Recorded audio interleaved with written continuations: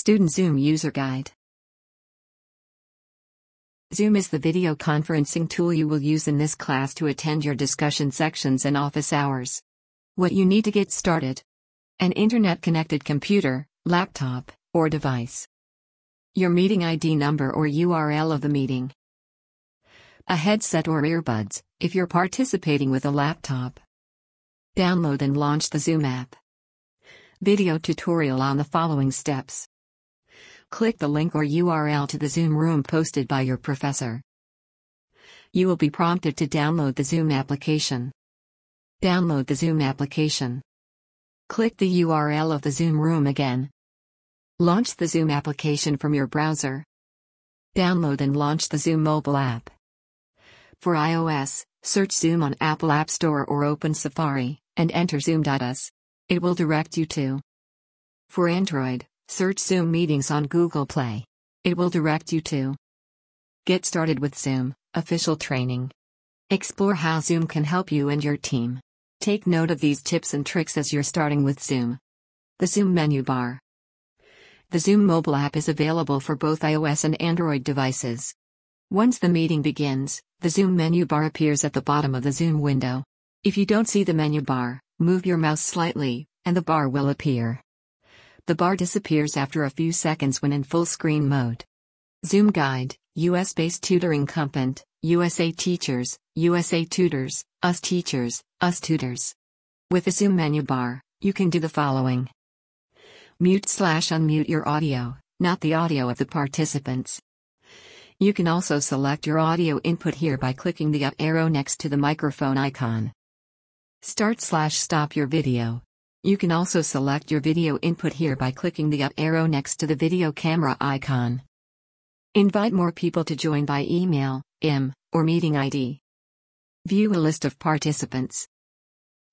Share your desktop, everything you have open, or select a specific application to share, for example, Microsoft Word. Send a message to one person, using private chat, or to all participants. Record the meeting, if you have been granted permission. Leave or end the video meeting. Switching between views, share screen and video. As a participant, you might be asked to share your desktop or an application. During the meeting, you can switch back and forth between sharing your screen and sharing your video as often as needed. Zoom Guide, US-based tutoring content, USA Teachers, USA Tutors, US Teachers, US Tutors.